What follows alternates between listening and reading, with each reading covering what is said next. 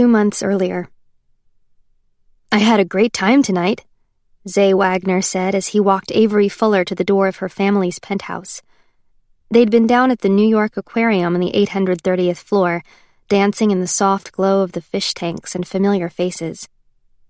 Not that Avery cared much about the aquarium, but as her friend Eris always said, a party was a party, right?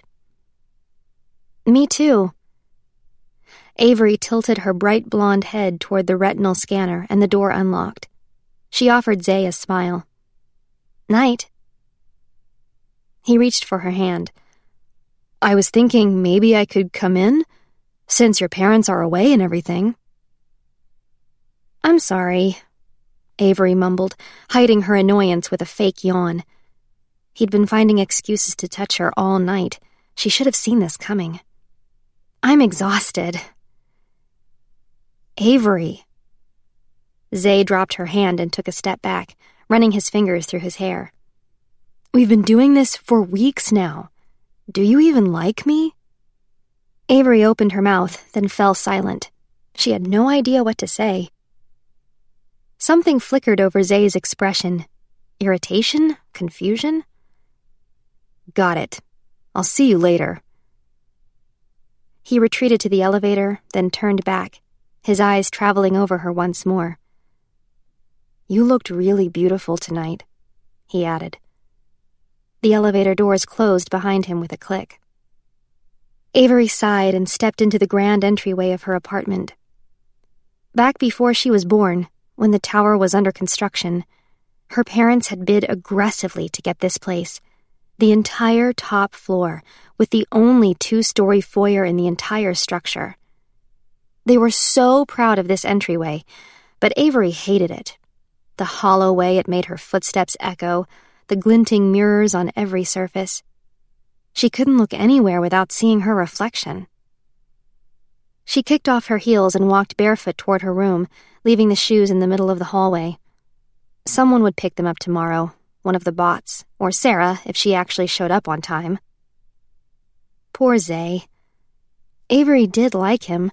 He was funny in a loud, fizzy way that made her laugh. But she just didn't feel anything when they kissed. But the only boy Avery did want to kiss was the one she never, ever could. She stepped into her room and heard the soft hum as the room comp whizzed to life, scanning her vitals and adjusting the temperature accordingly.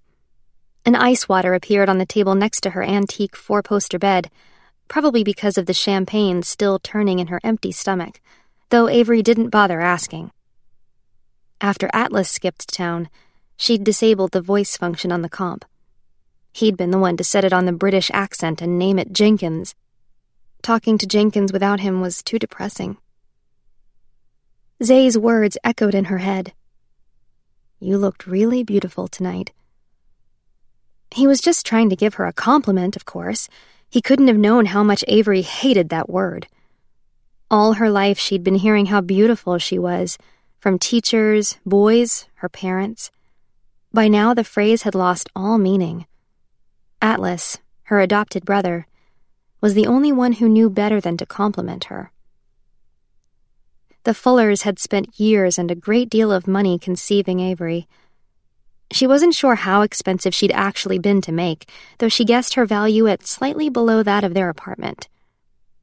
Her parents, who were both of middling height with ordinary looks and thinning brown hair, had flown in the world's leading researcher from Switzerland to help mine their genetic material. Somewhere in the million combinations of their very average DNA, they found the single possibility that led to Avery.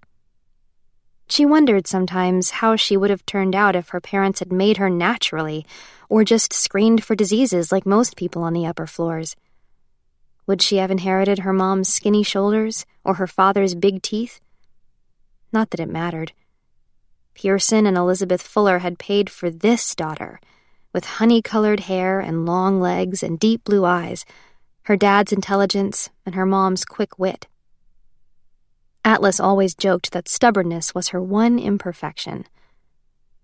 Avery wished that was the only thing wrong with her.